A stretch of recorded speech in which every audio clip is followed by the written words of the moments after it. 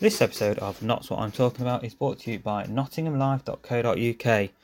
Nottingham Live is the resource for finding out the latest goings on in Nottingham, from gigs to stage shows, book launches and more.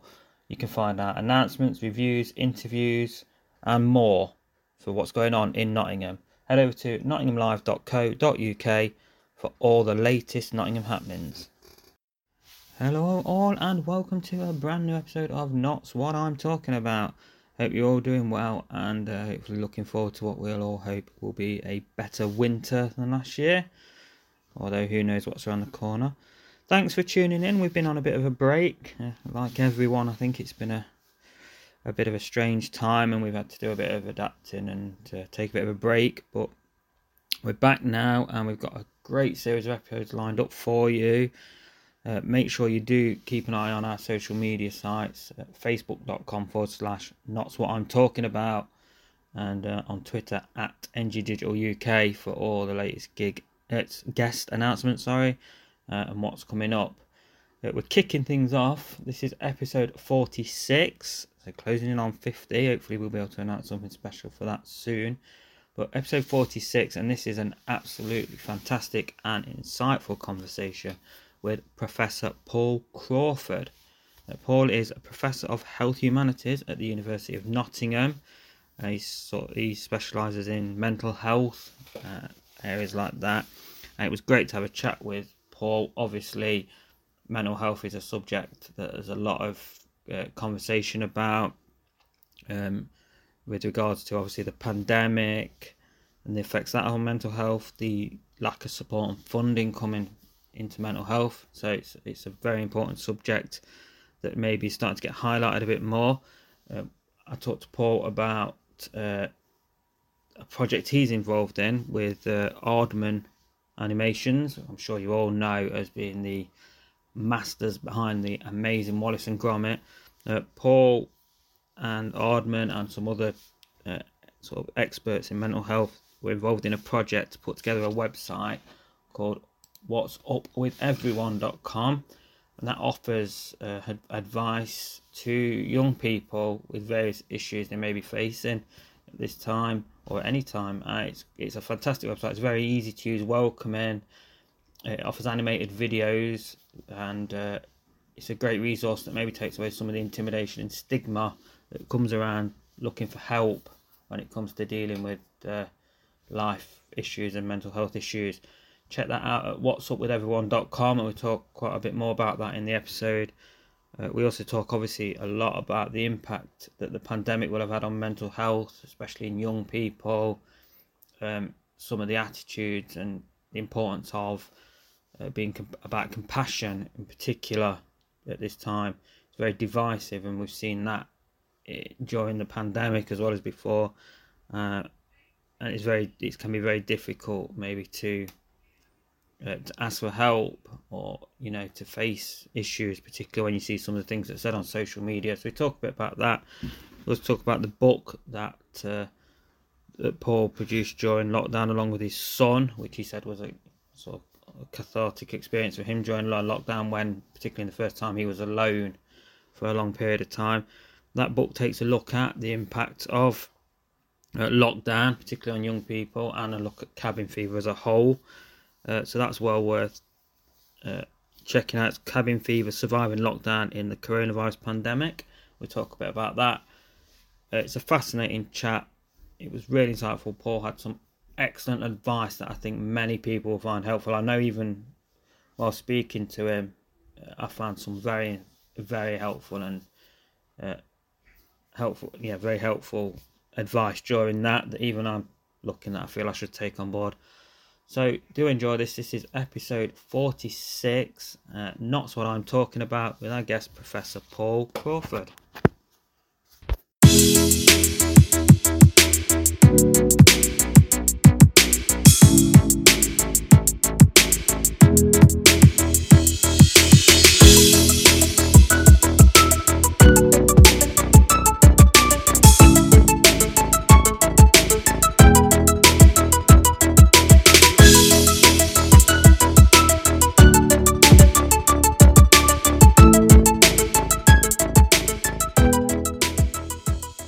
So, welcome everybody to the latest issue of Not What I'm Talking About. And I'm very excited today to be joined by my guest, Professor Paul Crawford, who is Professor of Health Humanities at the University of Nottingham. So, first off, Paul, thank you very much for joining us this afternoon. Well, thanks for inviting me, Darren. Not a problem. And to kick things off, I think I mentioned to you before we started that I sort of first came across your work and what you do via an article I saw on Left Lion, which I'm sure many of our listeners will be aware of. We've had the founders of Left Lion as a previous guest, and I think most people in Nottingham that want to keep up to date with things will be using the website. And I mean, if you did an article, the Left Lion are sort of involved in the annual Welcome to Nottingham Student Guide. Yeah.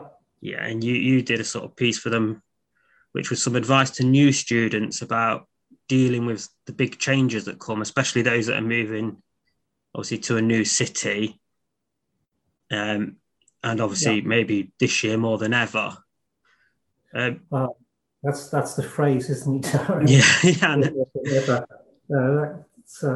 Yeah. Memorable phrase. Yeah, so this was all about young people's mental health, and the piece in the Left Lion actually came from the work I've been doing with Aardman, who most people know in terms of Wallace and Gromit and Shaun the Sheep, etc. So I had the good fortune to lead a new campaign with Aardman and created 5 new animations with young people, for young people, about the kind of life challenges, actually, Darren, rather than kind of mental health conditions, the life challenges that young people, particularly in that transition period to college and university or the workplace, that they feel that they struggle with.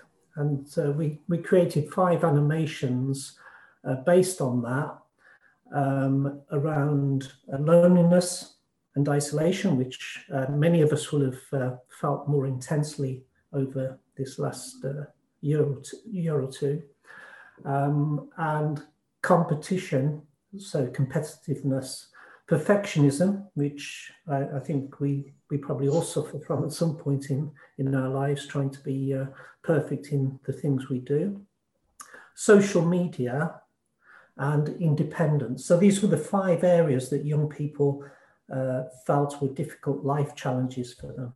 And we not only created those animations, but we had a whole research side to that in terms of the way that the animations actually helped and supported young people's mental health. So we reached over 18 million in the first few months of launch earlier this year. So we launched in the pandemic, despite the pandemic, and feeling the pain, I guess, of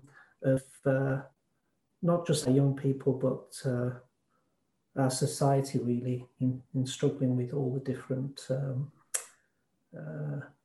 different things we were facing.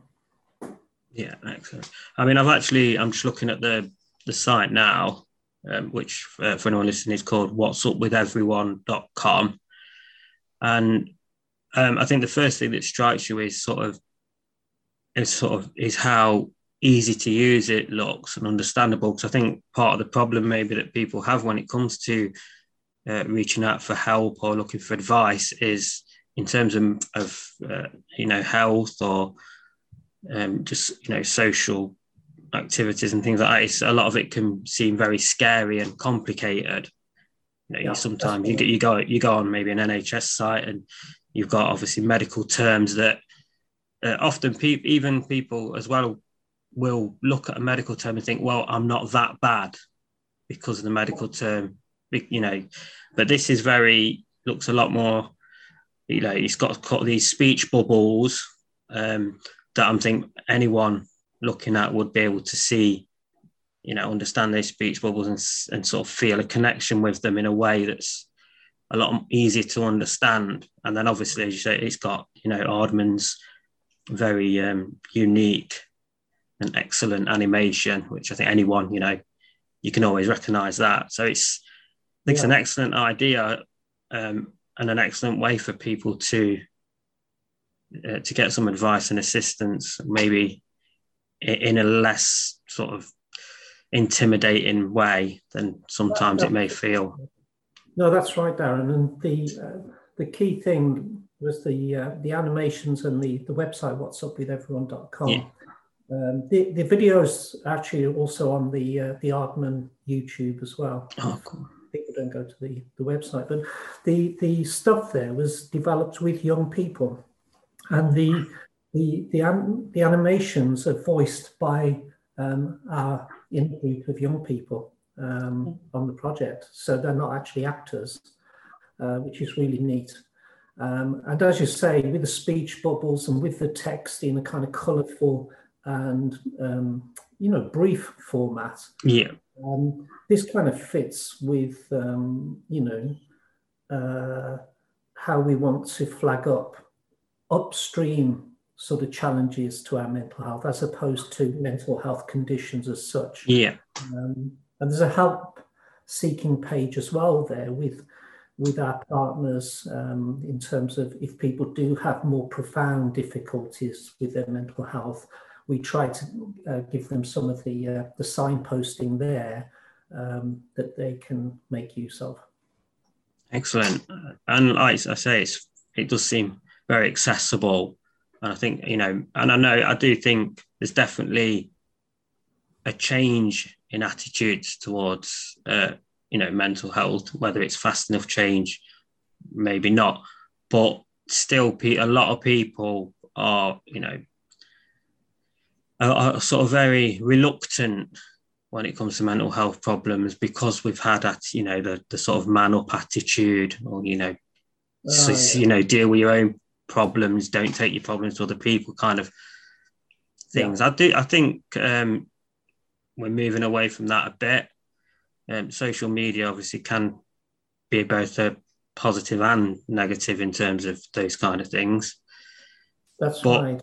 Yeah. But again, I think this definitely feels accessible. And as I say, just reading the speech bubbles are, you know, things that so many people, especially as you say, people in such a sort of key part of their young lives, will be going through.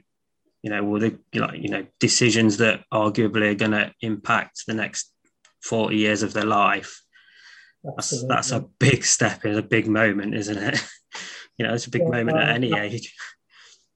Absolutely. And I think the What's Up With Everyone campaign is what's particularly special about it is the humour as well. So, I mean, Aardman are brilliant, aren't they, at you know, converting human experience into animations and to really conveying some of the emotion behind the challenges as well. So the site is very colourful. It's quite upbeat, and I think in many ways it's appropriately gentle and thoughtful, as opposed to preachy and here's the experts telling you what to do, you know. So the whole piece of work there was definitely, I guess, underlined by young people for young people. So, you know, young people have resources, young people have ideas about how they can help others, etc. And the research on the project also showed that the animations improved young people's knowledge and attitudes to mental health, their willingness to seek help, and their confidence to help others as well. Young people really do like helping others around them. We see that they're really, really active in making a difference. But so when it comes to mental health, often young people are seen as, you know, oh, they're breaking up and they're failing, and the adult world needs to save them, you know, like some sort of adult Superman kind of mission. In fact, young people have resources themselves. They help their own communities and find solutions. They're not just, if you like, waiting for the expert to knock the door. Yeah. I think these resources kind of help and show that too. Yeah. I mean, I think as well as you say, young people helping each other is fantastic. And we do see one thing you do see quite a bit, sadly, is almost the older generations of the attitude of, oh, wait till they come into the real world. They don't know how easy they've got it at the moment, which again is like, that's not Absolutely. encouraging anyone. I mean, even I don't want to name specific high profile social media users, but we've seen, criticism of sports people who've had mental health, taken breaks from mental health, and that especially young who have been thrust into the limelight. And obviously, it doesn't have to be just a limelight, but just those attitudes of you don't know what a real problem is. Is I think it's fair to say that it's relative, isn't it? Absolutely, absolutely. And you're right to flag that up, and for any listeners to this podcast or webcast or whatever you call it, I just say to you, if you have mental health difficulties and challenges, this is part of living, and that's why we focus on life's challenges as opposed to, if you will, mental health states, because we all have mental health states, and very often they're not always good ones, and we all struggle at different times in our lives. So when that man up or be strong, come on, you've had it easy, you don't know what you're talking about, you wait until you get real challenges and stuff like this. When you get that type of conversation, I would say to all the young people, just close your ears to that. Just close your ears to it, because that's just BS as far as I'm concerned. Yeah. We need to understand that if people are hurting, they're hurting. You don't need to compare their hurt with the hurt you've been through and how you got through, 10 wars and, losing all sorts of aspects of your life quality. We also need to realize that for some people, what might seem a little problem to some people can really, really dominate their lives and make their lives difficult. So if people are hurting, just listen to them and be aware that they need some support. Don't judge them against your hurt or bigger hurts. Yeah. Definitely. And I think it's something you see a lot, and it's something you see not just in terms of people's mental health, and it's a completely different discussion, but you see it in terms of when people talk about poverty, even things like that, and obviously that, which has a massive impact obviously on people's health. But you see the same thing about, well, people in this country don't know how lucky they've got it compared to other countries. But it's like, when you live in this country, within the economical situation of this country, then your problems are relative to that and to yourself. And if you're struggling to decide whether to feed your family or heat your home, the fact that that compared to other parts of the world you're well off is irrelevant to that issue. And that it's almost just feels like a way to close down discussion. And you actually use the phrase compared there as well. So, I mean, comparison is damaging people's lives. In many ways, I think when you hear the word depression, you should add in the word comparison, because much of people's ongoing depression or intermittent depression actually comes from comparing themselves to others. Yeah, which is obviously exasperated somewhat by social media. Well, of course, of course. And particularly because most people, a lot of people, well, obviously we tend to only share the more glamorous or upbeat side of our lives on social media, as opposed to not many of us want to go on there and share when things aren't so well. So that gives a skewed picture. So somebody who is feeling down then thinks that everyone else is sort of living this wonderful life, which is not true. But you know, I think young people are really negotiating that territory, you know, on a day-to-day basis, and the value of social media and the connection that it offers is perhaps on the good side of the scales, and on the bad side of the scales is that constant comparison of one show person with another show person, you know. So, you know, the kind of appearance of people on social media is the appearance of show people. And actually getting to the real people is much more tricky, and engaging with 3D people is different. And you know, accepting that we're not all shiny all the time, or even some of the time, you know, accepting and building your life outside of that show world is really key. And hopefully What's Up with everyone will help with that, and help well with some of the aftermath of the pandemic.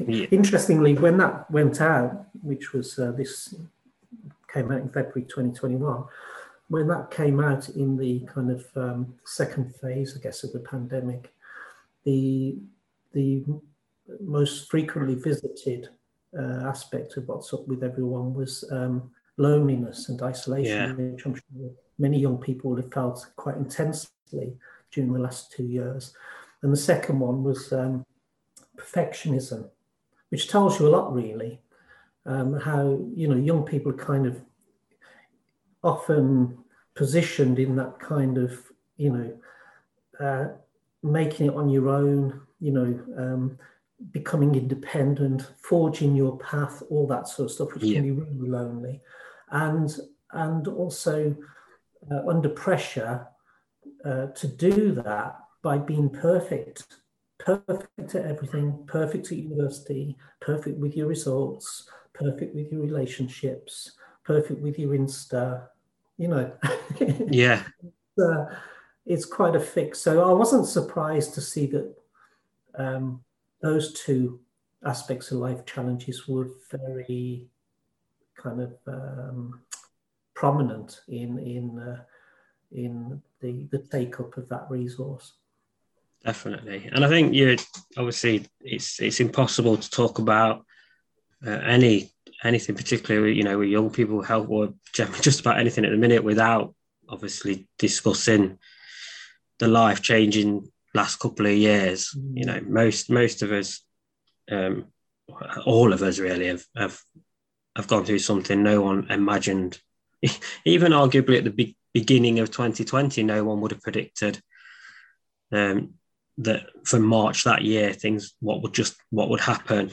And I think for young people especially, you know, at that time when, you know, they are such social beings, aren't they, at that side, you know, and then to have that board, I mean, you know, as you just all of a sudden, like, the kids weren't able to go to school, universities were closing down, and people were having to move back, you know, people that had been there from September forged new friendships, and then had to go back to other corners of the country, or in some cases were stuck, you know, on their own in places they didn't know that well. And really dreadful, wasn't it, Darren? Yeah, I mean, I have said numerous times, I did a previous podcast with a head teacher from a local school, and I said I have been just amazed by how well young people, obviously my sort of experience is with school age children, because my children are all school age, but seeing how they've handled this situation has been amazing and really inspiring, actually. I think a lot of them have handled it a lot better than some of the older people. No, you're right. And during the first lockdown, I was on lockdown for 6 months on my own here in Derby, and I found it really challenging, very difficult, and my children were all away, so I felt very Yeah. separated out. And the apart from developing an interest in birds and Netflix and solo dancing to disco lights at night. Trying to get through that period like a Robinson Crusoe experience. The way I got through is actually with a young person, which was my eldest child, my son Jamie, who is kind of forging his path, as it were, living out in Canada, starting that whole business of making a life and a career. And he was in isolation as well on the Ottawa River with his partner. And we decided to write a book together to kind of bridge the distance and to get through. So we looked at the whole business of cabin fever, which we hear a lot about, don't we? People suffering cabin fever. But we found that there wasn't very much written about it or much about the history of it. So we looked into that. We looked into the kind of mental health impacts of prolonged isolation through history, including in solitary confinement and prisons and hostages being taken and so on. And also space travel, which is very topical at the moment with SpaceX and Blue Origin and so on. To boldly go where nobody's gone before. And we looked at all that research and we wrote the book Cabin Fever, Surviving Lockdown in the Coronavirus Pandemic. So that was our attempt to kind of get through by being creative. Yeah. So many young people have been dealing with cabin fever and its difficulties. So many parents have struggled with cabin fever. Yeah. And we've all, let's be honest, I think most of the people of most nations suffering some kind of lockdown have all had an increase in irritability during that period. How can you not be more irritable when you're faced with the four walls and lack of freedom? And that's why they research carefully the impact of long space travel to Mars. And they're doing all the research in desert environments with people on lockdown in little cabins. The reason is it hurts. It really is difficult when you're confined. Definitely. And I think it's because obviously, and thoroughly understandably, the primary consideration and, upfront initiative about this was obviously about health and keeping people as safe as possible, particularly, the most at risk.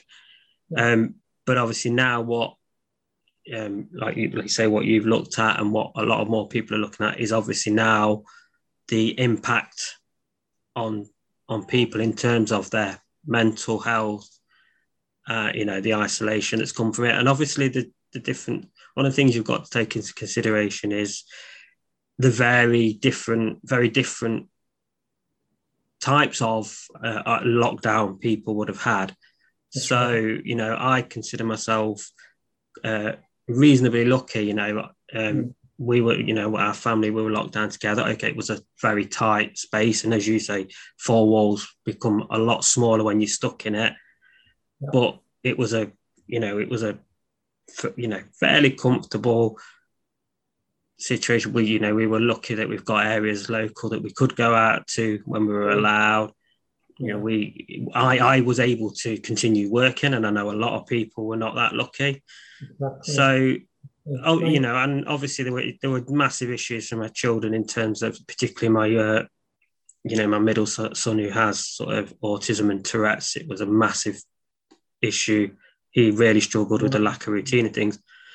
But there are going to be people, as you say, there are going to be people that were in homes that weren't necessarily as caring. Not everyone is living in a safe, secure home. I've talked to people as well from different different communities, you know, the LGBT community, who are maybe living in homes with family members that aren't supporting of their lives and things like that. So I think there's a lot needs to be looked at in terms of what the impact this last couple of years is going to have had on people's mental health, and also going forward, because this doesn't just go, okay, that's it, we move on. The impacts of this last 18 months are going to be generational at least. I think you're right, Darren. Firstly, the business of different kinds of lockdown, absolutely. And so some of the lockdowns we've had here, for example, will be different to other territories around the world as well. What we do know is that billions of people have experienced some kind of lockdown in the last 18 months around the world. Billions, I think about 4.2 billion, right? So it's the greatest confinement in human history.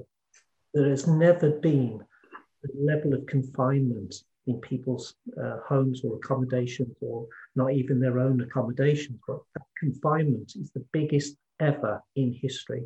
And as I said recently on another interview, all this space research about, traveling to Mars and doing using analog stations, these kind of research units out in the deserts.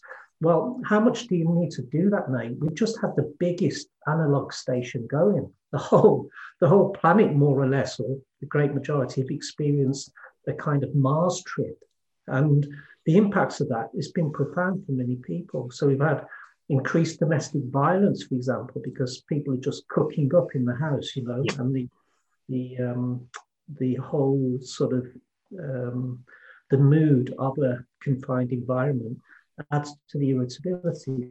So we've seen increases in violence, we've seen increases in depression, anxiety, and so on. And of course, as you pointed out, it's been quite difficult for young people with their schooling, education, parents losing jobs or keeping their jobs, but having to be suddenly digital when they weren't so digital before, and dealing with all the noise levels, the changing noise levels, the competing demands in a smaller space. Very, very, very tricky. And although there are antidotes to cabin fever, as Jamie and I discuss in the book, not everybody has the same access to those antidotes, whether that's nature, whether that's having the right mentality to develop a sanctuary instead of a prison kind of environment, and to engage in creative practices, music making, arts, etc., which we know are protective and can help people through. But yeah, it's, as you say, it's a long tail to COVID. It's perhaps even bigger than generational. I hope another one like this doesn't happen within another 100 years. And my heart goes out to all and any listener who has lost family members, because we either know of people who've been lost to COVID, or we actually feel that more intimately because it's somebody in our family.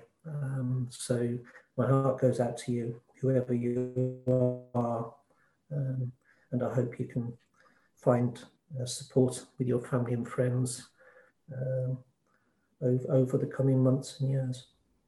Yeah, I mean, it's, that's the thing, isn't it? Overall, you've got to look at it, the actual devastating impact this pandemic has had, across the globe. Yeah. It's sobering, isn't it? Yeah, that's it. As you say, people have died of it, but then, not just, but also people left with long-term impacts from it. We're seeing more and more about things like long COVID and the impact. So yeah, that really is talking about a big one going forward.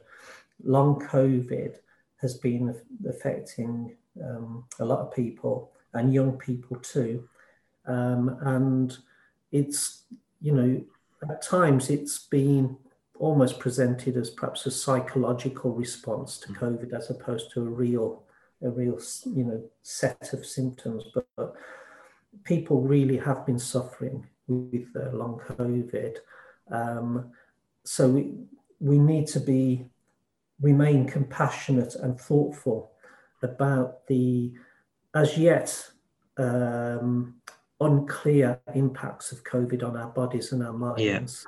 And, don't become, a kind of one of these individuals who responds to the latest irritation with a judgmental attitude to others, whoever they are, about what you've experienced is nothing, and you're just making an excuse now, feeling weak and losing your balance or not being able to focus your mind. This is your personality, not COVID. And those types of responses, they're just not helpful, because a lot of people have been hurting in a hidden way as well as in an obvious way during COVID, and may do so for some time yet. Yeah, I've still got COVID toe. This symptom where you have your skin breaks down on your toe, like a rash on your toes. It's. I mean, I know that was with me, and I've still got COVID toe.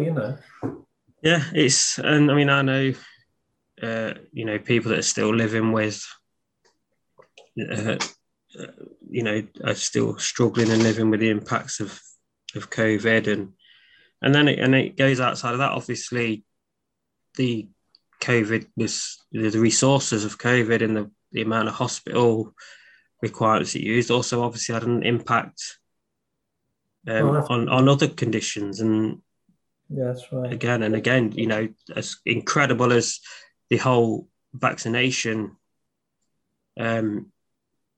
project has been, and the work they did there is fantastic, but they're not. It's also, we've seen now that it's had an impact, obviously, on funding for other research, and we've already seen, a lot of charities that have said they've struggled because they can't get the donations, because obviously people are in very different situations.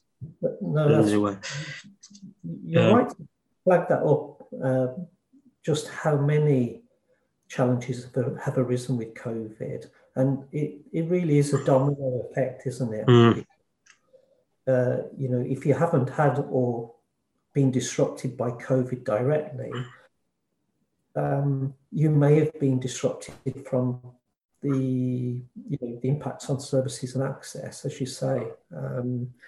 So we can't yet measure all the damages from COVID. The knock-on effect has been massive. I mean, thankfully, the vaccinations seem to have applied some heavy brakes to COVID, which is very welcome. But we're all anxious. We all remain anxious, even if we don't say it, about what the end to this is, or whether curiously there isn't an end, but it's just like an ongoing situation that we have to break through to our best response, really, over time. But it's going to take quite a long time for the NHS to regather itself for all the normal services, isn't it? Clearly. Yeah, and as I think we were saying before the show as well, and then obviously we don't yet know what we're going to see over winter. Again, obviously. Hopefully Christmas. But hopefully the lorries will get going again. And somebody will be driving them. But yeah, quite seriously, we face this winter, I think, with some optimism, obviously, but also with a sense of caution, I would say. So it feels like it's early days for whipping off the mask and Yeah, and starting to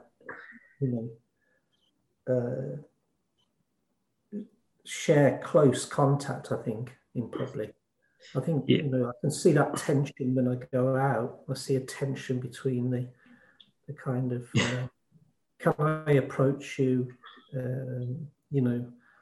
Are you huggable or not? yeah. I mean, I know what you mean. Yeah, and I think I saw something the other day where they were talking about the possibility that they may actually come out and say that masks are needed again, because obviously we're seeing a lot of talk around this sort of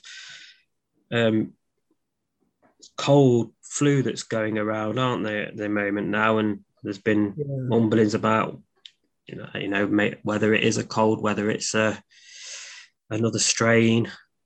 Well, that's right. I mean, in East Asian countries, they're kind of more used to kind of the coronavirus situation, and you'll see habitual mask wearing. Yes. Certain periods, and if people have a cold, they wear a mask, and they're very careful. So it makes a lot of sense to be cautious at this time, particularly in crowded areas and so on. I guess it's that sort of neither one thing nor the other kind of spirit at the moment, or mood, isn't there? To mask or not to mask, that is the question. It's a COVID-based Shakespeare, and I think people are kind of somewhere in the middle on it. On one level, they would like to free their faces and be more open to the person next to them and allow them to be nearer. On the other hand, people are still wondering what parameters we're working to, in terms of flu plus COVID, being worn down by colds and etc., and the dark days, and COVID reappearing or overpowering us again. So it's all those sorts of things. What I would say is, on a practical level, do think about what you've learned during lockdown, what you've learned about the importance of connecting and relationship, what you've learned about your inner strengths, and what you can turn to keep yourself as happy as possible. You can't be happy all the time, but do reflect on what you've learned in the, if you like, the big lockdown period, that can tool you up, as it were, for the winter, and for regathering yourself despite the uncertainty around you. Try to make the most of a looser lockdown, but I would say be cautious and focus on things that make you feel good. I think that's great advice, and I think a lot of people struggle as well with what arguably aren't always the best or clearest messages coming down from the people that are meant to be. So there's a lot of, well, you don't have to wear a mask, but maybe you should if you feel like you should, sort of almost shunning of responsibility at this stage. And so that obviously doesn't happen. And I think it's also, I mean, I imagine particularly my young people, I definitely feel like I see a lot more young people still wearing them than older people. I've seen a lot of children like coming home from school still wearing them, and very few parents at the schools. I think sometimes the mask has become a political thing. Yes, everything is now, isn't it? A tribal thing, I don't wear a mask because I'm in a particular tribe. You all make it up. It's just the same as flu. Really, when I hear people say, "Oh, it's just the same as flu," I just think you've probably had no tragedy from this COVID. Because the other week, a chap came round to help with the garden here, because I just can't manage the high trees, and cutting down the trees. And he told me he this last year he lost his brother and his sister. Yeah. So it's not the same as flu. No, it's not. So if you're in that tribe, just think a little bit before you open your lips. It's kind of similar when you hear these people saying, "Oh, well, it only 99.9% of people will be fine." Well, 0.1% of people is a lot of people, and a lot of people. It's not just the person directly affected, as you say. It's a lot of people. Exactly. It's been very. Am I going to be affected? No, I'm okay then. It was strange because I when I talked to people early on, I was quite I was one of these that kind of thought, oh, this could be one of those kind of bringing together things, because early on we saw a lot of people going out shopping for neighbours.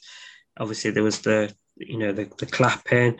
There seemed to be a lot of there's almost everyone helping each other, and it was really nice to see. Of course, as it went on, then like you say, the divide started, and the sort of people saying, well, maybe everyone else should be allowed out, just the high risk people should be staying at home, and people kind of I guess I don't know whether some kind of novelty or I thought, and obviously you have to be considerate that people, even the people that were reacting like that, a lot of that they were struggling. Maybe they were losing, people were losing jobs. People were, you don't know what's going on at home. And again, even people on furlough, obviously are losing big chunks, they were paying 80%. 20% is a lot of your wage to suddenly do. So you can see why. And again, as I mentioned earlier, it didn't feel like you couldn't feel particularly confident in the strategy that was being presented. Which I think played into people. I look at when we had the lockdown after Christmas, and I think my kids went back to school for a day. Yeah. And then it just sent this message of just ineptitude, because it's like we all knew. Yeah. Everybody spent Christmas period saying they're going to have to lock down again. You could see the figures, yet they made teachers go in over Christmas to and then they went in for one day and they closed. And the impact that has on children, again, we've just gone back after Christmas, one day, and suddenly it's you stay at home again. And again, that just sends a message that they're doing it almost, it sends a message of people just going on a sort of a whim with no strategy, which I think played into some of the reactions we got. I think the messaging hasn't always been clear, but I guess I'm not expecting it ever to be clear in this type of situation, because the uncertainties for everyone, whether you were Chris Whitty or whichever part you played in this, the uncertainties are such that you're making it up on the hoof. You're making it up as you go along, and trying to get your best move. So there will be mistakes, there will be errors, there will be stop and starts, like you've mentioned with the school side, and it's not because people who are trying to sort through the pandemic are feckless and have no idea, although some of them may be feckless. It's simply the magnitude of the challenge, the uncertainties that are being felt and seen, the serious decisions needing to be made to, hold up an economy at the same time as a public health emergency, all the new aspects that we haven't quite thought through about what is a pandemic in the modern world, where we're more connected than ever. And we didn't have that with the 1917 flu. In 1917, the world was not as connected No. and connected as it is now. So you're going to have mistakes, you're going to have uncertainties, you're going to have gaps in the leadership, as it were. And I think one thing that it suggests to me, Darren, and I think from your comments I've kind of picked this up, is that in that type of environment, we really do need to revisit what it is to be compassionate to each other. You know, Yeah. How are we actually being kind to each other amidst the uncertainties, the bad decisions, the good decisions, the difficulties to get resources, the challenges to families financially and otherwise through this period, and the challenges of actually maintaining the infrastructure of our own nation, never mind other nations, at this time. I mean, we're in a lot of debt because of this new type of pandemic. Yeah, it's that is, like you say, that's definitely that, and I think that's kind of what I was saying about how I kind of felt at the beginning. It did feel like there was a lot of compassion there, and there still is, but it definitely, you could definitely sense a sort of particular. I think between the two lockdowns, it definitely felt very different. Sort of a lot more. There's definitely a lot more division, device within the second, and I know that kind of plays in, like you mentioned earlier, about the sort of a lot of it became political. Like the mask and things, and unfortunately, we do seem to live in an age where, everything is so divided.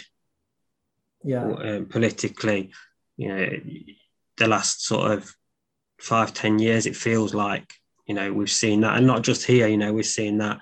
You can see that in America, the division there. Yeah, there's a kind of fragility around political leadership at the moment, isn't there? And so on. But, you're either one or the other. There doesn't seem to be much meeting going on. I think you're right about the two lockdowns, Darren. I think you'd expect that kind of community spirit, that sort of almost wartime spirit, and people outreaching and being initially very supportive and so on. I think what happens then is that the level of personal threat starts to dawn on people, threats to their physical health and, worries about the future and so on. And we know that when that sense of threat increases, we know that people's compassionate behavior reduces. We know that from the research. So I think the second lockdown was a kind of if you like, the hangover of that kind of communal supported, the first phase. Oh gosh, this is going to be longer. Oh gosh, this could affect my job. Maybe I'm going to be made redundant.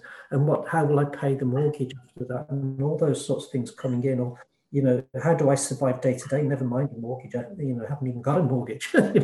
So all those threats started to come in, and I think then compassionate behaviour started to wane as people started to, choose their football teams, as it were. Yeah, and then if you add into that, obviously, as you mentioned earlier, a lot of that was also depended on how closely COVID had actually touched you as a person or your family. So if you've not had people close with it badly affected by it, or you and your family maybe have been, like, a lot of people have had it, but it's not been overly serious, then you start thinking this is a lot of risk of, like you said, of my livelihood and my family's livelihood, but it's not actually that bad, because people, despite what, sorry. No, don't necessarily. You're just talking about all the right things, Darren. Yeah, I was just going to say that, and this, we see this across everything in science particularly, but it doesn't matter what you present people, and the bigger picture, people will base most of it on their sort of personal experience. We see this, this is what leads to big movements of anti-vaccination or any other scenario, because people sort of take anecdotal evidence over. And I suppose there you go. So if they're not personally being affected or, closely being affected, people started to see, like you said earlier, people started to see this as just like a bad cold. Well, it's interesting. That tells you everything you need to know, Darren. What you just said there is, people become their own Chris Whitties. Yeah. And start to decide very complex matters of immunological matters, of how the immune system responds to particular things, and all the ins and outs of pharmaceutical and trials and everything. And suddenly, over a few sessions of watching BBC, suddenly everybody's their own Chris Whitties, and deciding the vaccines are dangerous, or this, and so on. And in all of that fog, really, all that fog of kind of messaging and counter messaging, most of us have just been kind of looking around us and seeing who's upright. Yeah. Well, these friends and family members, they've had their vaccines and they're all upright. They are surviving, and that's why the vaccination program was successful. It wasn't because the government was successful necessarily with the vaccination program. It's not just about government and its organizations. It's also about the people and how they respond. People look around them and look at who is remaining upright. Yeah. And that has been driving vaccination more than anything.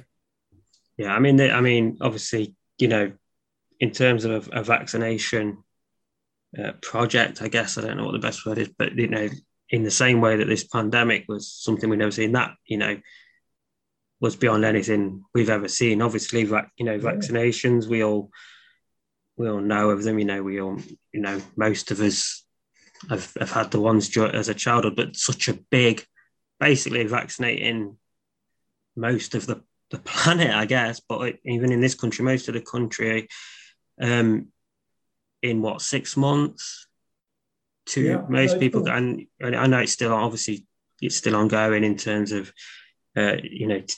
teenagers and children, but it's a staggering. I mean, just the whole vaccination, bearing in mind that what nobody knew of this virus, or most, less than 2 years ago. Yeah, that's incredible. It's astonishing. It's astonishing, and in a way, what is new about this pandemic, in terms of a pandemic in a world that is so super connected and hyper connected and mobile, and the transmissibility is just given all the air flights and the transfers across the world.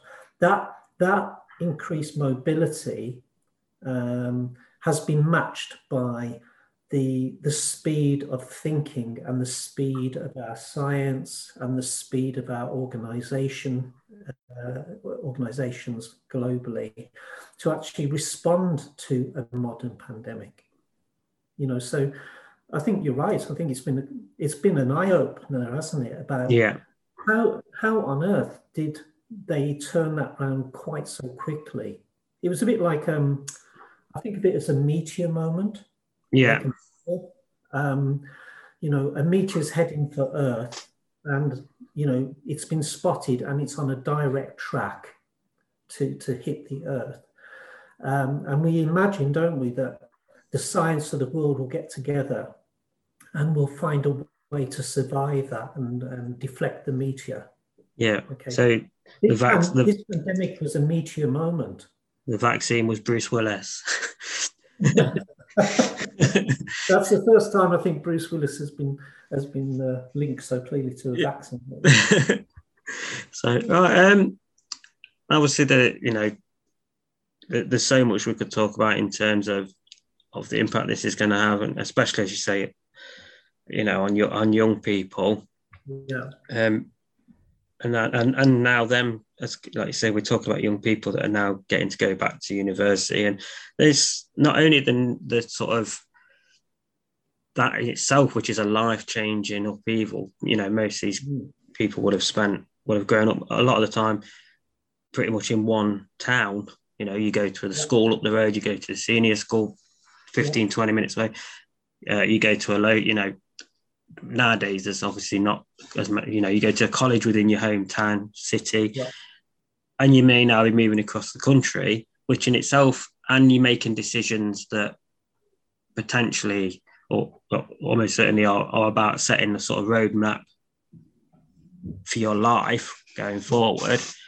And then now you've got the added, obviously, you've just spent 18 months locked inside.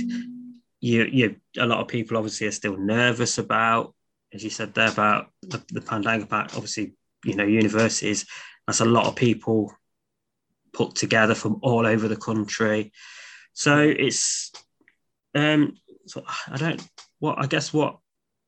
the article you wrote on Left Lion and the website, what's up with everyone.com and things like that are about ultimately is sort of not just trying to do this alone.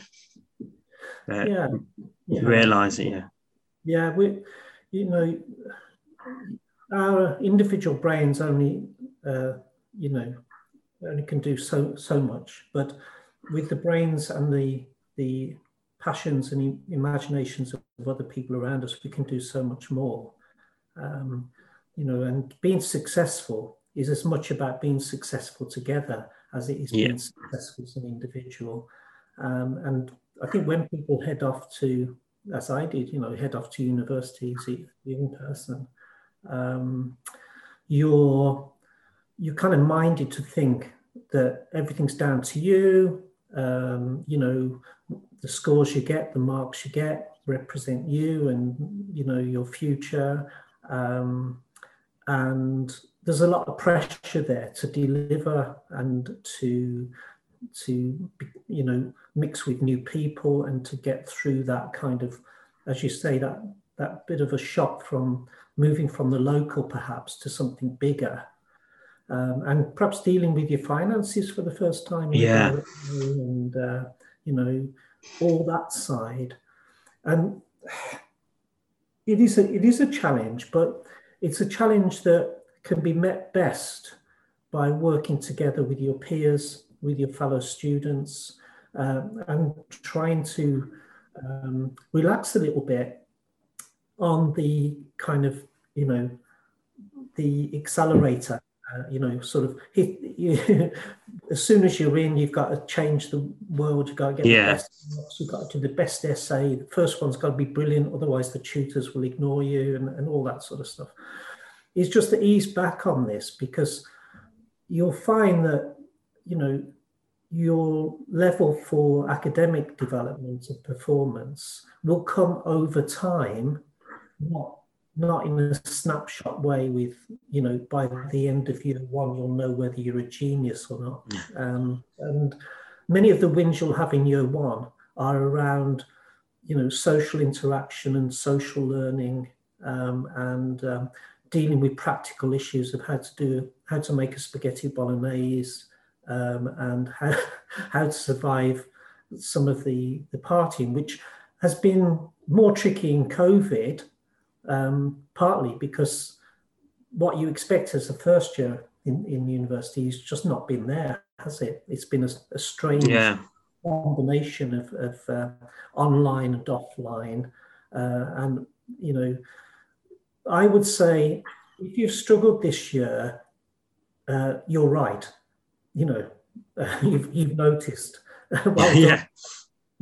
It's not a good year to get on with university life. However, it is a unique experience that you've had and that many other people haven't had, perhaps, before you. So the pandemic, as much as the challenges it's brought our students, it's brought opportunities as well. A lot of our students have been commenting on how they value some of the hybrid approaches to learning. Yeah.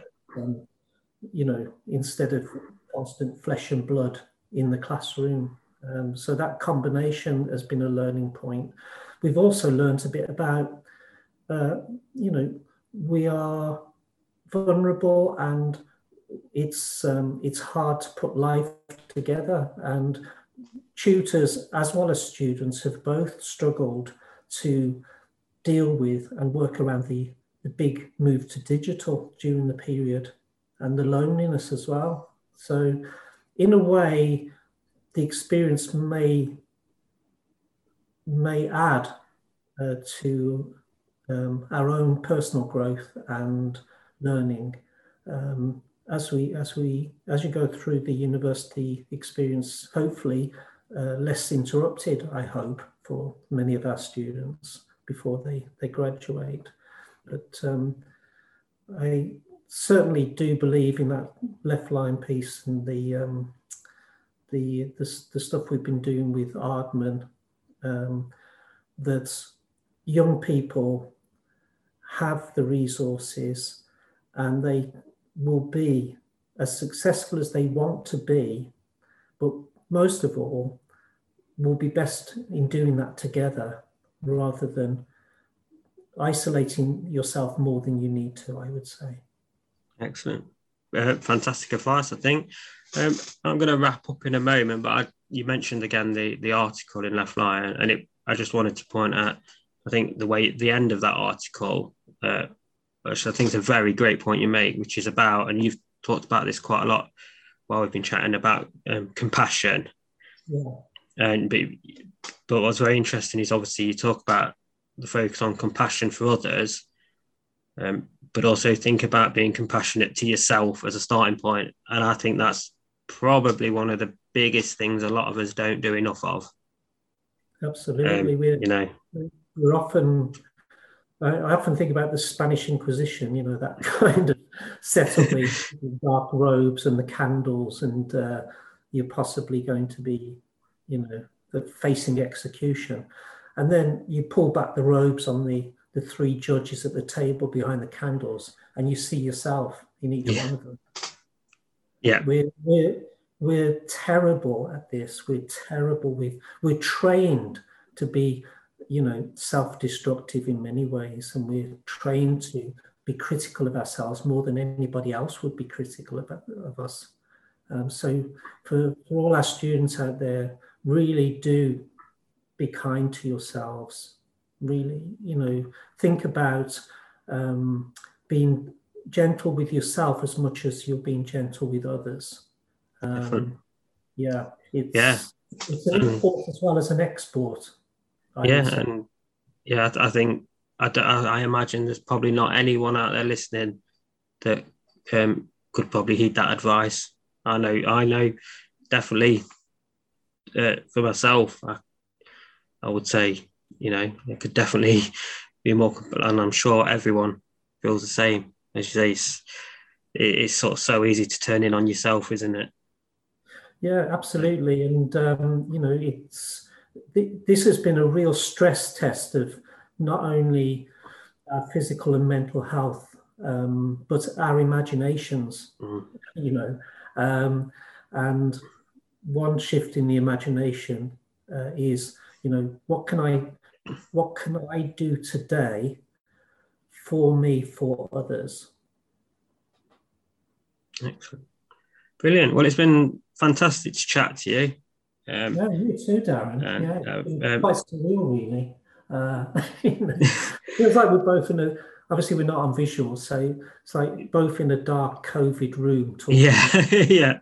Everything. But I hope all your wonderful listeners get something from our strange conversation about COVID and student life and so on. And I hope you and your listeners are going to have a better year of it. And we've been through winters before. They can be a challenge. We'll get through them. Yeah. And just see what you can do together. And try not to solve everything on your own. And talk to each other. Do share, and we'll get through into a better year, I hope. Yeah, I hope you're right. As you say, it's been a very challenging year. That is, I don't know. It's very difficult to explain it, really, is it? Because it's we've got nothing to compare it against in our own lifetimes, really. Yeah, we've all been to Mars, mate. There you go. That seems about the best answer. And Blue Origin, we've all been to Mars. Yeah, there you go. And it's like you say, it's about. I think it's also worth remembering that we don't all have to. Don't try and necessarily sprint back to the way things were before all this. Absolutely, it's a different world than it was now, and let's deal with adapting and working with that rather than expecting to be like it was in 2019. Or if everyone can be trauma sensitive, Darren, that the person next to you in the office when you do return, or wherever you are in your workplace is, you just remember that people around you, they may look as though they have no bruises, but they may have been tutored by pain, shall we say? Yeah. I mean, this is it. I don't think there's going to be anyone, out there that is going to have had a fantastic 2020. No. Particularly, that's it. We've all, like you said, this is the entire globe. Billions of people have been through this. Darren, it's I've done 2 birthdays now in kind of lockdown or semi-lockdown. Same. So I think we're all feeling bedraggled, and we're all feeling a bit kind of bruised by it all in different ways. But I'm optimistic. I'm optimistic, Darren. I share the colours of what's up with everyone. I'm kind of looking brightly on the future, and I hope your listeners do too.